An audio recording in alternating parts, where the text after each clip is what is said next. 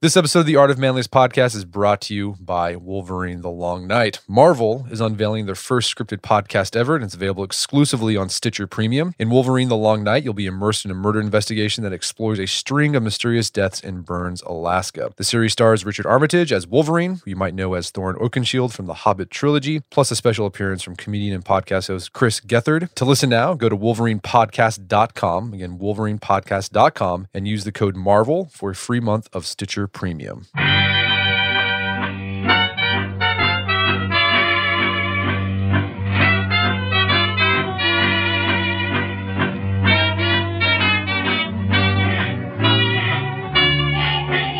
Brett McKay here, and welcome to another edition of the Art of Manliness podcast. Have you ever been part of an organization where everyone and everything just seem to click? People are motivated and things get done. Contrast that experience with being part of an organization that feels toxic. Demoralization, cynicism, and infighting emotionally drain the people who work within it, and dysfunction reigns. Why do some organizations thrive and others flounder? Well, my guest today argues that it all comes down to culture. His name is Daniel Coyle, and he's the author of the book, The Culture Code. Today on the show, Dan and I discuss how cultures are formed and what the famous Christmas truce during World War I can teach us about cultural formation. Dan then shares the factors that create positive group cultures, including action steps you can take to implement these in your organization that you lead or belong to. If you're a leader in any capacity, this includes being a dad. You don't want to miss this episode. A lot of actionable advice. After the show's over, check out the show notes at aom.is/culturecode. And Daniel joins me now via clearcast.io.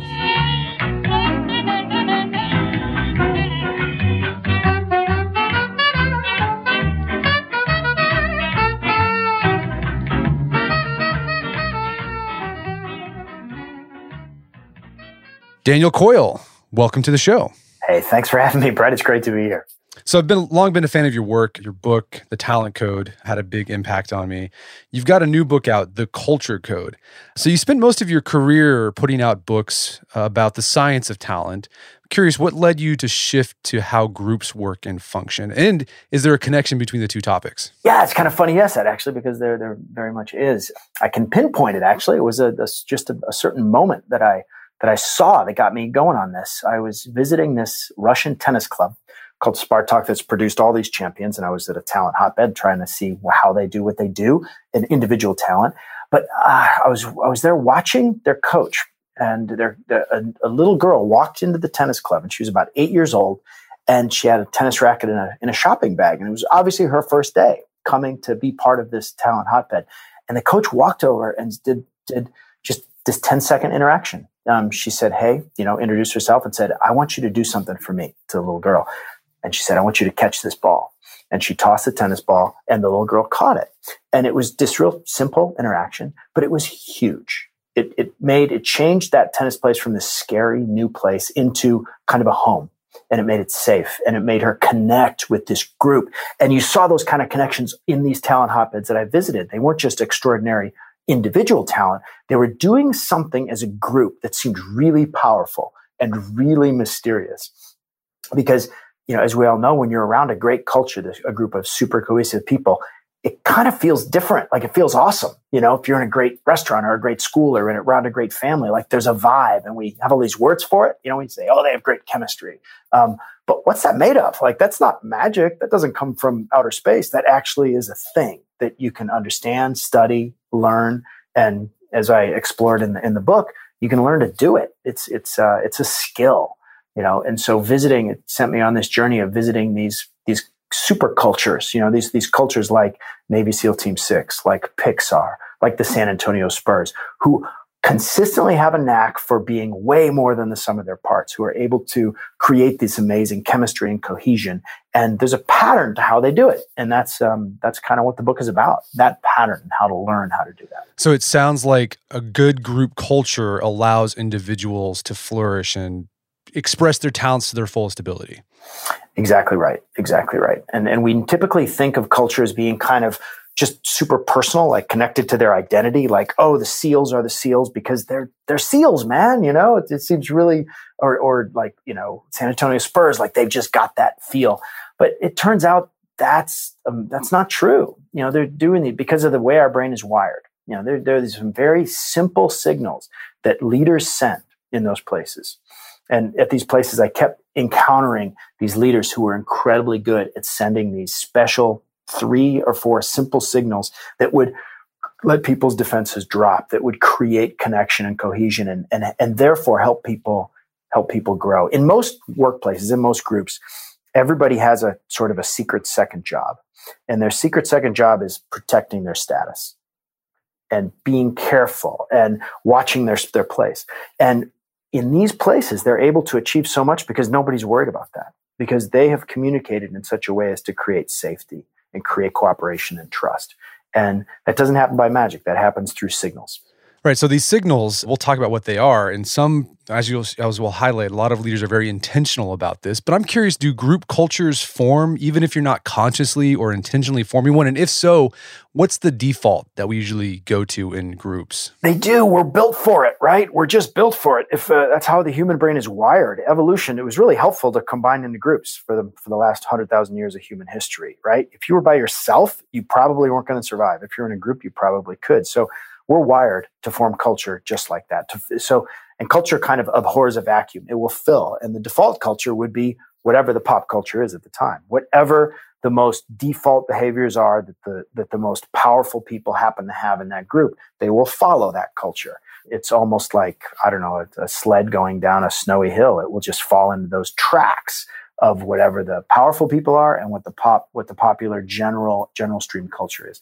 The danger of that, of course, is that you're not ready to actually accomplish anything. It creates comfort, which is what you're sort of seeking, some kind of status and safety and comfort. But if it comes to doing a job, good cultures are more like, they're not just about being comfortable. They're sort of like athletes. Like if you think of each culture as an entity, and that entity is kind of like an athlete in that it sees a target, it works together toward that target, it connects together, it moves in a coordinated fashion, not kind of a haphazard way. And the best cultures are able to get way beyond that default status. And the default status works for the time being, but it doesn't work when you've got a challenging goal, when you've got a threat, when you've got a real opportunity. Then you've got to have a culture that's got some real fiber to it, that actually has got a clear sense of vision, purpose, and connection. Okay, so vision, purpose, connections. So that's what a positive culture looks like. I think oftentimes particularly today, when people think, oh, this company has a good culture, like everyone's fun-loving, they're happy, they're shooting Nerf guns at each other. Are those things necessary for a positive culture, or is it something else? It's so interesting. When I visited these places, I visited 9 different sort of super cultures, and they varied a lot. You know, they were in sports, and they were in the military, and they were in retail, they were in all kinds of businesses. And the feeling that you got in them, you'd sort of expect that kind of happy, fun, not true. What you have is people sort of engaged in the engagement of solving hard problems together. It's exciting, it's thrilling, it's engaging. There's sort of 2 kinds of fun. And this is the way to think about it. There's shallow fun, which is Nerf and foosball and laughter. And there's deep fun, where you're owning a problem, wrestling with it together, and working with excellent people. And at the great cultures, I always saw that second type of engagement, that sort of deep fun. And a lot of people, after they leave those cultures, they miss it so much that they go back. I mean, I talked to numerous people who would leave the San Antonio Spurs or the Seals to go do something else. And then they would come back. And it wasn't because the Seals and the Spurs are these like joyful, fun, lighthearted places to work. They're not. They're really hard. But to have a group of super connected people trying to achieve something great is an addictive thing for certain people. And so it's that addiction that they end up sort of craving and unable to give up. And that's the kind of bond that they're able to create. Yeah, and you talk about, you mentioned the Spurs, Greg Popovich. Guy has a temper. He's like former, I think, military, and he just, he's got a short temper, but his players love him. So what is he doing? Is he just making people feel engaged and a part of the team? Oh, it's so incredible what he's doing. It's great. What you say about a temper is absolutely right. I mean, there's this collection of YouTube clips. If you feel like Googling Greg Popovich screaming or yelling, it's fantastic. Like, he erupts like nobody else has erupted, and he directs most of his lava at his players. And it is not pretty to look at. It's very, very tough feedback. But what he actually does at the same time is he loves them. He takes care of them. On the day that I visited, he did a couple things that really embodied that. They had lost the night before. a guy had missed a couple big shots. Popovich walks in and he immediately starts connecting to players, going around physically touching them, wrestling with the guy who had made the bad shot, asking where they ate dinner last night. His food is actually his vehicle for connection. He is constantly creating moments around food, gathering the team around food, making reservations for them, ordering the wine. At the end of the year, all of his coaches get a keepsake book of all the places they've dined together and all the wines they've drank together. He turns that into a vehicle for connection. But he also does a thing where he sort of explores them as individuals. The day I was there, they'd got in the room to watch a video, and I thought they were going to watch a video of the game film, right? But what popped up on the screen was a video from CNN about the 50th anniversary of the Civil Rights March. And he then starts a discussion about that. Like, these are all, educated, highly educated, mostly African-American athletes. And he's asking them tough questions like, what would you have done back then? He takes them seriously as individuals, and he cares for them in very simple ways and in very deep fatherly ways. And those signals are the ones that go right next to the screaming and yelling. As one coach said, he does two things. He tells you the truth and he loves you. Like, those two things. And because he delivers both of those signals at once, they both can have an effect. If you just had a coach who's all about love, that doesn't create any learning. If you just had a coach that's all about screaming, that doesn't create any connection. By delivering love and truth at the same time, he's able to build relationships. I mean, relationships are like a sport. There's a physics beneath it that he has absolutely mastered, and it's about those two things, love and truth at the same time. And that's why his players love him so much. Well, speaking of this idea of connection and the importance of it in forming a positive group culture, you highlight, or you look to the Christmas truce, the famous Christmas truce that happened during World War I. First, kind of, for those who aren't familiar with it, kind of explain what happened and what went on there that allowed that truce to happen in the first place? Yeah, it's sort of the most kind of insanely sentimental moments in the history of the planet, right? You see it sometimes on cheesy television stations, and it's usually rendered as this highly sentimental thing. You had groups of troops in World War I in the Belgian and Flanders in this horrible cold mud, and on Christmas Eve they've been sort of killing each other for months. On Christmas Eve, both sides get out and meet and exchange gifts and warm conversation. And it's this beautiful sort of coming together of adversaries. And it's a famous incident. Now, normally that's usually interpreted as this, sort of heartfelt, beautiful thing about the power of Christmas, which it is, it's true. But there's something deeper going on there. When you look closely at the Christmas truce, it really shows you the power of what I would call belonging cues, that when you are in proximity with someone and when your identities are linked and you're sort of doing the same thing as these soldiers were on both sides, they both felt the cold the same. They both were sort of being bossed around by far off generals. They spent weeks in close connection, listening to each other sing, listening to each other move. That has a massive effect. Proximity works like a drug on us. Proximity works like a drug. And so that's what this showed, to really be that you put two people, as different as they might be, in close proximity to each other, even if they're trying to kill each other, and give them some shared meaning of Christmas, some shared thing. It will ignite the kind of connection that you see in good cultures. It will ignite warmth. It will ignite, brotherhood and fraternity. Proximity is much more powerful than we think it is. And so finding ways in our own groups to create these kind of moments can go a long way toward making people connect. Right now in America, we have this huge divide between red and blue, between Trump and not Trump. And it seems unbridgeable. It seems absolutely unbridgeable. But in fact, I think we'll find that there are ways to get around it that aren't that different from what we saw in Flanders in World War I. So, that raises an interesting point. Proximity, physical proximity. This isn't just like online proximity. Like you're saying it has to be physical proximity for this to actually happen. That's what you see in great cultures. It's a challenge in a digital world, but that's what you see in great cultures. There's no drug like face-to-face contact for creating connection. That's how we're built. A video conferencing can be a powerful tool, but it doesn't replace person-to-person contact. There's so much more information there. There's so much more emotion there. And that's what you see in these great groups. There is not a lot of video conferencing. They are together. There's something, an effect there called the Allen curve, which really shows the relationship between the number of interactions and the amount of creativity and physical distance. And the closer the physical distance goes, the amount of creativity and the number of connections go off the charts. Being on the different floor of a building is like being in a different country, but you can measure your creativity by measuring sort of the relative proximity of talented people. All right, so get together. And we've had people on the podcast before to discuss that. For example, there's a veterans organization called Team RWB.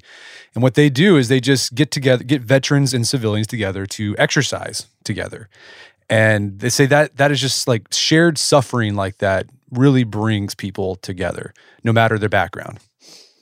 Think of CrossFit, think of SoulCycle, think of all these things these businesses that have taken off like rocket ships. Their real asset is what you just talked about. Suffering together creates bonds. And if you think about any business that's gone through a crisis, and certainly some of the places I studied in the book had gone through crisis. Pixar went through a crisis. The SEALs have gone through a crisis. Those crises end up being this fuel for relationships and connection that ends up driving the organization for years to come. So, there's a lot of cliches about pain being gain and about suffering being opportunity and about crisis being a wonderful thing. They happen to be true when it comes to culture and relationships. They happen to create this kind of connection that you do not get in normal life. So let's talk about an organization. Well, we talked about the Germans and the British having this truce. Keeping on with this military theme, you also highlight the U.S. Minutemen Missilers as an example of culture going bad. What's going on there? Is there a lack of connection there, sense of belonging? Why? First tell us about the state of the culture in the Missler program and why is it so bad? Yeah. Well, as part of the book, I went around looking for the worst culture ever. And I was looking for several bad cultures, but ironically, the one I found was the culture of the people who are taking care of our nuclear arsenal, unfortunately, that they have had a series of mishaps, terrible morale, drug busts, cheating scandals that would rival anything anywhere. And so I spent some time researching and investigating why that is. Like these are officers in the military. Why do they keep misbehaving? Why is the culture there so awful? And it turns out that what is driving that culture is fear. The fear, a lack of future, and a lack of connection. It basically is sort of the perfect opposite of what happened at the Christmas truce. Here, you've got people isolated in these silos for hours on end and days on end as they monitor the missiles. They're down at the bottom of these sort of giant silos. They are tested, and if they don't score perfectly, they're punished severely. So if it's long, very, very complicated sequences of code that they have to memorize, if they miss up one time, because this is zero tolerance, this is nuclear weapons, they get pitched out. That causes a tremendous amount of anxiety, fear, and ultimately cheating. And the other thing is they don't really have a shared future. The nuclear threat that they were built to combat has largely gone away. More lately, maybe they've been a little bit more better, but there's no real future for them in the Air Force. So they've got this combination of no future, no shared connection, and intense levels of fear and perfectionism, and it absolutely destroys the culture. The conditions destroy the culture. These are not bad people. When they leave the service, they're decent people. But if you had to create perfect conditions to demolish safety, and safety really is at the absolute core of any culture, a sense of safety, security, and connection. Without that psychological safety, they can't function. And they do a terrible job, and the culture is terrible because of those conditions. Have there been steps made to correct that? Interestingly, sort of the first step was kind of this top-down, you guys got to shape up, fear-based, and that absolutely didn't work. The next inspection after that, they found the people playing video games on their phones when the inspectors arrived. So they did not improve. There's been a more recent attempt to really reckon with the fact that we need to provide these people a path into this and out of it, a future that goes beyond it. We need to reconsider the testing system, which now punishes anything less than perfectionism, to make it more human. And there's been some great work done by Bruce Blair, who a former missileer who now teaches at Princeton, to change the culture there. But any culture change is slow, so it's hard to make that change. Well, let's talk about the culture change. Let's say there's a guy listening to this show right now. They're in a work team that the culture is toxic, or maybe they're in a volunteer organization where the culture is just terrible. Can one person have a lot of influence in turning that around, or is like too late and you just have to eject and cut your losses and try again somewhere else? I hate to say, I think the answer is B. If you're not a leader, it is really, really hard. If you are one person in a big toxic culture, the healthiest thing you can do is leave. It's very, very difficult to turn around a train that is moving down the tracks. If you are in a position of leadership or have access to a position of leadership, or the leadership actually wants to change, that's a very different equation. Changing a culture is sort of like coaching an athlete. You have to figure out where you're at, figure out where you want to go, identify some key behaviors you want to change, celebrate those changes, facilitate and franchise out those changes. There are cool ways to do it that I get into in the book. Yeah. So say if you're a leader and you're in that position, I mean, what are a few of the things that you've seen leaders who've turned cultures around? What did they do? I mean, what were like the big things? Yeah, go ahead. They start by listening. Like they get one of the best examples. They start by really figuring out where the culture's at and why. You can't really change a culture without understanding where it's at and why. And one of the more effective ones I've done this was a captain of a Navy destroyer. His name was Mike Abrashoff, who's written some great books himself. But he was put on this destroyer. They were terrible. They were one of the worst performing ships in the Navy. And the first thing he did was he had everyone come in his office and he asked them 3 questions. What should we keep doing? What should we stop doing? And tell me one other thing that I might not know. And when anyone made a suggestion that he thought was good enough to apply, he would apply it instantly. He would announce it over the loudspeaker. So when you talk about giving people voice and creating a sense of belonging and safety, which is really the core of that's the first skill of culture, as I talk about in the book, that is number one, to give voice, to figure out where you're at. And then from there, you have to identify some key behaviors. Just like with a coach coaching an athlete, you have to identify key moves that you want to make and get better at. And really define the change you want to make that extremely, extremely explicit. And there was a healthcare company that did it recently, and what they came out with was, we really need to change the way we innovate, and we really need to change how the speed of our innovation. That was the key behavior that they felt like they needed to change. And they came up with a way of describing that, which is a corny catchphrase, when you visit great cultures, there actually are lots of corny catchphrases.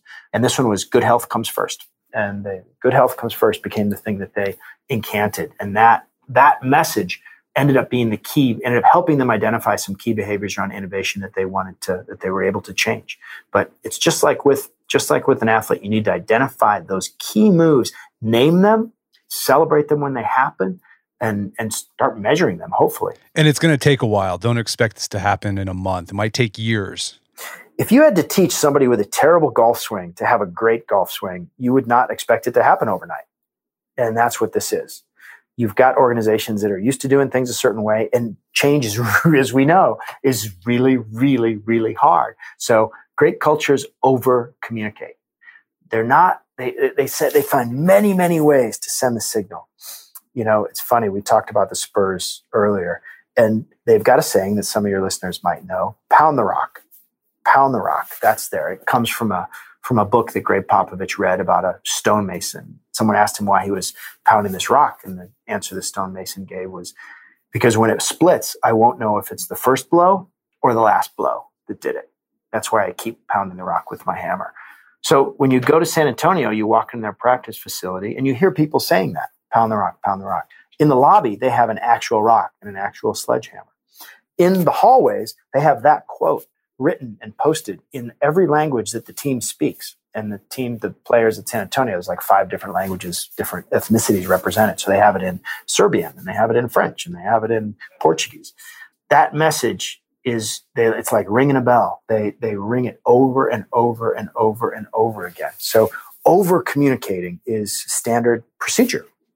And I think that comes as a surprise to a lot of us who feel like, well, we can just sort of say something a few times and hope people catch on. We're going to take a quick break for a word from our sponsors. All right. Part of getting ahead personally and professionally is knowledge. So you have to continually keep learning, even when school's over. That's why I love the Great Courses Plus. With the Great Courses Plus, you have access to over 9,000 lectures taught by some of the best professors and experts in their field. There's courses on history, courses on math. There's courses on philosophy, language, art appreciation, even practical things like how to be more productive, how to run a business, how to do photography. You name it, they've got it. One course I'm listening to lately is called Outsmart Yourself, Brain-Based Strategies to a better you. They've got surprising insights on how you can improve your well-being. For example, ways to combat procrastination. One way is to do nothing for 20 minutes. A lot of great tips there. A lot of things we talked about on the podcast. If you'd like to check out the Great Courses Plus and get a special free month of unlimited access, got a special offer for you. You got to use my special URL. Go to thegreatcoursesplus.com/manliness and get a special free 1-month trial today. You're going to have access to all 9,000 video lectures. So again, thegreatcoursesplus.com/manliness. Check it out today. Also by Spotify. So if you're listening to this podcast, you must be a fan of podcasts. Well, Spotify is making it easy for you to stream this podcast and many others like it on your mobile device, desktop app, and smart speaker like Sonos or Alexa, whatever it is you use. Open the app on your mobile device or desktop, click on the browse channel, then click on the podcast section. You'll then be able to stay thoroughly entertained during your commute to work, drive home, and downtime thanks to Spotify. And make sure to sign up or subscribe to the Art of Manliness podcast while you're there. Again, go check it out, Spotify for podcast. And now back to the show. Yeah, so hit it. So if you have that cheesy catchphrase,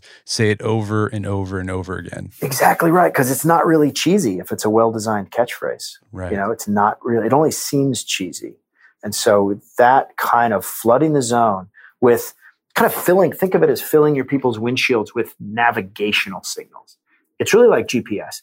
You're trying to teach them how to solve problems, how to react when there's a problem, what the goal really is. And if you flood the zone with those in a really clear way, you'll soon see them making the right response and then mimicking each other, and it grows from there. So we've been talking about communication. So there's connection, which leaders can have a lot to do in making people feel like they belong.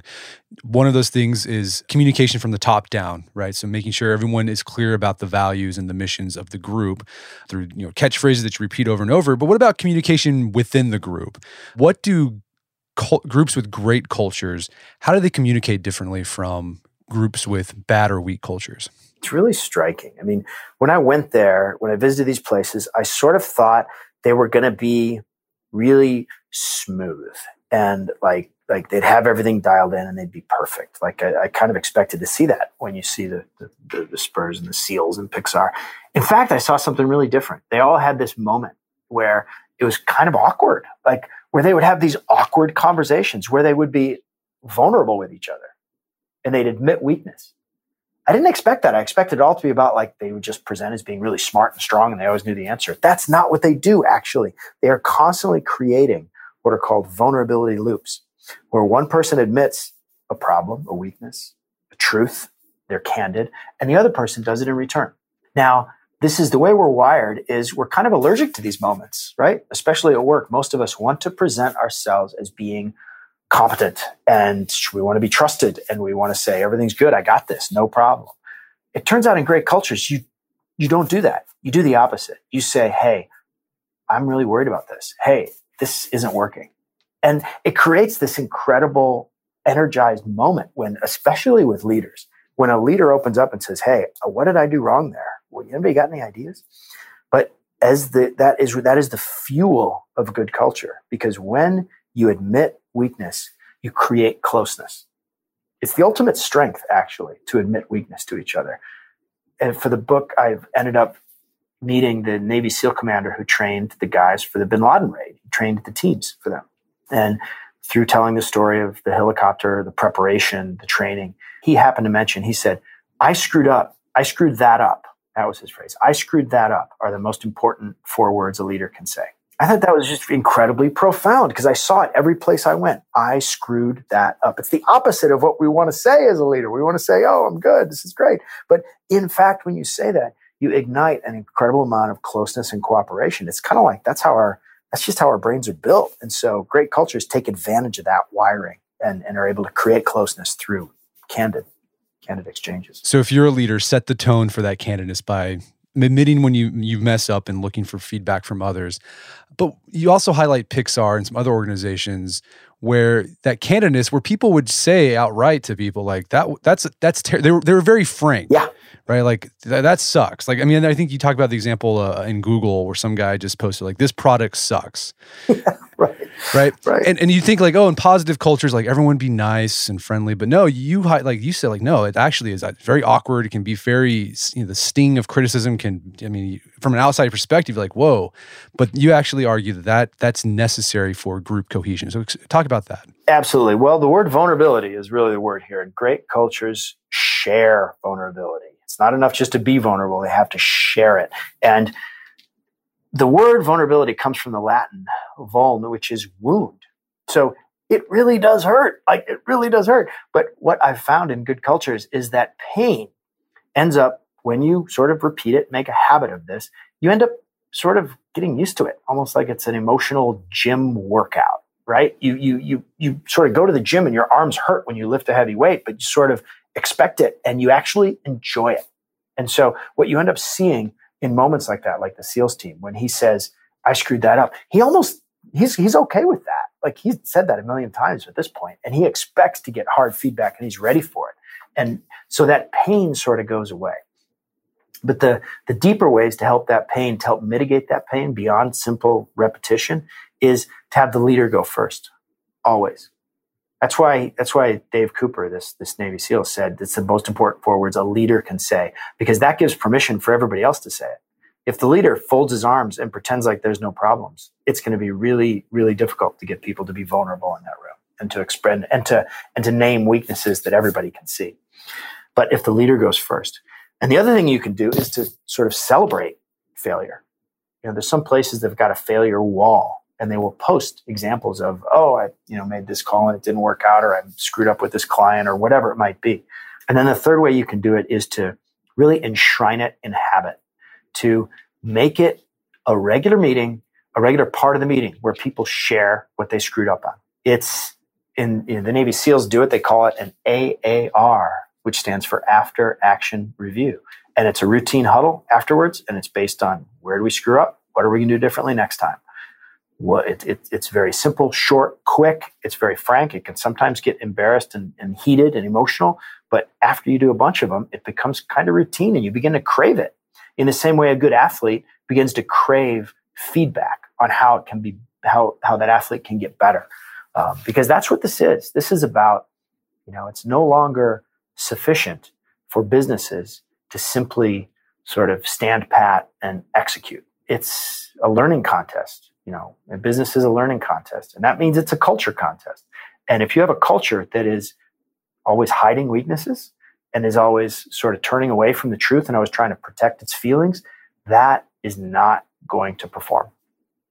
And if you have a culture that is doing the opposite, that is constantly sharing that weakness and constantly admitting where there's a problem, that's a culture that has a chance to perform. The Pixar example was one that I kept going back to. And I took my family to go see Coco last week. Phenomenal movie, like every other Pixar. But you talk about in the book, like most Pixar movies that have ever been made, like they started out terribly and they've had to scrap it from the beginning because they have these sessions, these brainstorm sessions or brain trust sessions. They just viscerate, just like totally tear down. And they go back, and because of that, they've been able to put out these great, spectacular works of art because of that. I think it's the brain trust meeting is like the greatest creative machine ever invented in entertainment. It is absolutely, and as Pixar founder Ed Catmull says, it's the most important thing we do, this meeting, which is awkward and tough and difficult, but it's where movies go from being, as he says, from sucking to not sucking. That's the way Ed puts it. And he's right.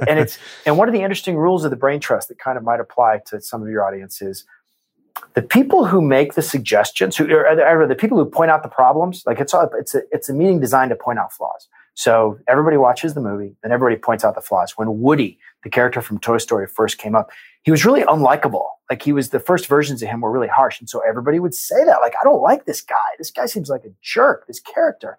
I hate him. And that's where that gets pointed out. But here's the rule. The person who points that out cannot suggest the fix, is not allowed to suggest the fix. I can't say, well, he's not likable, but here's what you should do. You should make him more Texan. I can't suggest that. I can just point out the flaw. And that sounds kind of mean, but there's a deeper reason. And the reason is that rule maintains control for the director of the film. The creator, the person who invented Woody. If you give him the solution, he'll just do it. And then he's kind of given up control. This is a way of having the person maintain control and accountability, ownership, and responsibility over the project, and not just have the powerful people say, hey, put a blue hat on him, and have him follow those instructions. So it's really an interesting way of giving tough feedback in a way that maintains integrity of the project. I love that. Let's talk about purpose. We've talked about connection. We've talked about communicating effectively. I'm sure cultures with positive or groups with positive cultures have an overriding purpose. How does that purpose develop? Is it something that can go from top down, or do members of the group need to contribute to that purpose? What did you find? Yeah, it's interesting. I mean, you typically would sort of think that when you visit these places that you sort of see that purpose coming from inside. You'd think that if you got to the Seals or San Antonio Spurs, that they would be kind of obviously, having it would sort of be in their heart, they would be kind of living that. But what we actually see is a real concerted effort by leadership to constantly put purpose in their windshield, to constantly be really specific about what they're going after. As human beings, we kind of naturally forget what we're there to do. It's kind of weird to think that the SEALs would have to kind of remind each other that the only easy day was yesterday, or that their job is to shoot, move, and communicate, or that they're the quiet professionals. Those are all the sort of catchphrases the SEALs always use. The SEALs actually say that to each other a lot. They repeat that. It's kind of weird to think that San Antonio has to remind itself to pound the rock because they're playing basketball. And they said this, and it's posted on the wall, and they walk by a sledgehammer and a rock every day in practice. But they do. They remind each other all the time. So it's like this vision of leaders as kind of this radio station that is constantly broadcasting, or maybe the windshield is the better metaphor, that constantly putting these signals in the windshield that makes it really clear what it's about. But the other piece of that, beyond simply broadcasting it, is digging it out, is figuring out what it is. What is the purpose? And how is that changing over time? And that's another role that I saw really smart leaders play, constantly reflecting on what is it we're about, and what stories can I tell that capture that? They were really almost like composers, where they're always listening for the tune and always finding ways to play that tune to their people in ways that were meaningful and connective. It was fascinating. So it was the guy who embodied it the most was a guy named Danny Meyer, who's one of the best restaurateurs ever. He runs Gramercy Tavern, Shake Shack, Union Square Cafe, a number of wonderful places that have wonderful cultures. And being around him was almost like being around a songwriter. He was constantly trying to come up with these ways of talking about their culture and these stories, and asking people for stories, kind of digging them out of the ground and making them powerful. He would always want to talk about problems and how people reacted to problems. And he came up with this sort of cheesy catchphrase, but it was, restaurant servers are surfers and problems are the waves. And he would sort of like to talk about that, along with a bunch of other sort of catchphrases that he did. But he was always sort of behaving as that composer in chief, unearthing the stories and putting them in the windshield of his people. So it sounds like what you're saying here is not necessarily does everyone in the group need to contribute to the purpose. Because you hear these ideas like, oh, we're going to have like a vision statement meeting where we get input from everybody. You don't necessarily have to do that for there to be a purpose that everyone signs on to. I don't think so. There's a narrative element there. There's a story element there that people really do get behind. And sometimes it's a person. It's like, Steve Jobs embodied the culture of Apple. Everybody knew what that felt like, what the behavior should be like. Very, very simple. But there are things that you can do, and there's one that I've seen used effectively called culture capture, where you basically try to solicit people's ideas and thoughts on who they are, on who the group is, what the group represents, and it's a wonderful way to kind of get material that the leadership can then reflect back to the group on, and really using their voices to describe who they are. It is, those kinds of culture captures often can hinge on a couple of really good questions. One good question that gets asked in good culture captures is, tell me a story about something that would happen here that wouldn't happen anywhere else, which is such a basic question, but such a powerful one. Tell me a story that would happen here in our group that would not happen in any other group in our industry or in our world. That question can create a really powerful response in terms of finding stories that embody the mission and vision of the group. And the other question that can provide a good response is, tell me what gets rewarded here. Tell me what behaviors get rewarded here. That tells you a lot about a culture too. So, define the behaviors that get rewarded here. It can be a question that can really help unearth the purpose of a group. So let's talk about this. There's different groups who have different objectives. Some are more performance-based where, like the U.S. Minutemen Misslers, right? They had to do certain tasks perfectly or effectively for them to complete the job. But then there's more creative type groups like Pixar is a great example. I think a lot of the principles you're talking about applies to both, but are there differences in how culture should change or leadership should change depending on the goal you're trying to reach, whether it's creative or performance-based? That's a great question. No, there really are. There are deep differences. And I think the athlete model will give us some insight into that. Like if you think of your culture as a giant athlete, the whole group is like an athlete that has a task to do. Now, there's basically two types of tasks that groups do. Groups are either good at sort of being very proficient, meaning they deliver the same thing at the same time, in the same way, in the same manner, over and over again, like at a restaurant or at a service industry. Boom, boom, boom. You want to hit the marks, like making a good golf swing. Like you want your golf swing to be solid all the time. Then you have groups who are about being creative, that want to create something new, that something has never existed before, somebody that needs to innovate. And that's somebody sort of like, I don't know, like a soccer player weaving his way through traffic, inventing moves as he goes along. It's a very different set of skills. You're not trying to have the perfect Ben Hogan golf swing. You're like trying to be like Leo Messi and faking and feinting and inventing your way down the field. Leadership in each of those cases does a very different set of kind of purpose messaging and leadership skills. When you are talking about creating a culture of proficiency, you need to behave kind of like a lighthouse. You need to send a really clear signal about what behaviors you expect, about how problem solving should be approached, about what you're about. You need to send all of those signals over and over again so that people understand what that is. You have to be like Danny Meyer, inventing all of these catchphrases that describe exactly the behavior you want to achieve. You want to celebrate those behaviors and capture them as much as you can and fill the windshield with really precise examples of what you want and what you don't want. And when you're with a creative team, you want to do something really different because you're not sure how they're going to do it. You can't really say, we want this behavior, because that'll impose on them.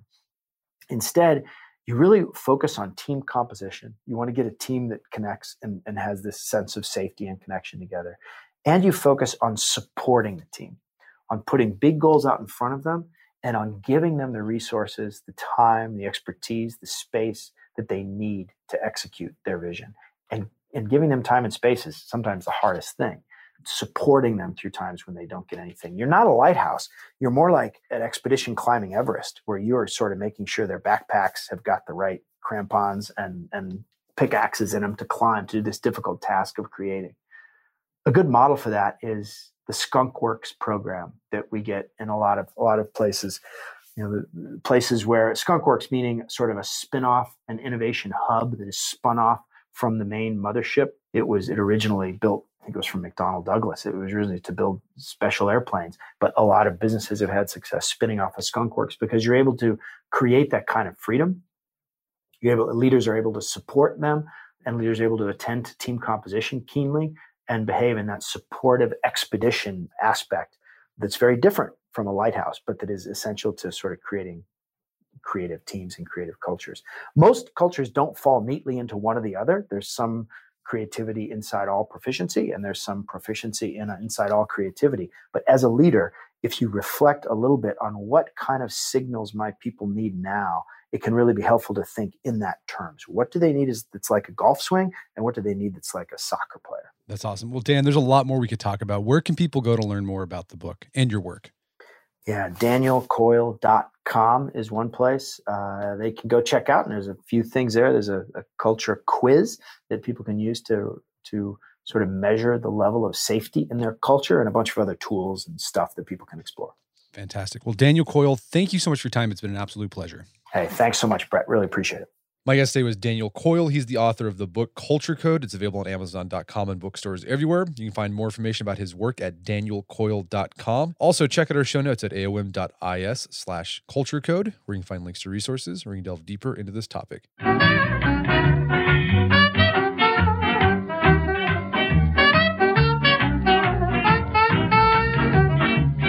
Well, that wraps up another edition of the Art of Manliness podcast. For more manly tips and advice, make sure to check out the Art of Manliness website at artofmanliness.com. If you enjoy the show, got something out of it, I appreciate it if you give us a review on iTunes or Stitcher. Helps out a lot. And if you've done that already, thank you. Please consider sharing the show with a friend or family member who you think will get something out of it. As always, thank you for your continued support. Until next time, this is Brett K telling you to stay manly.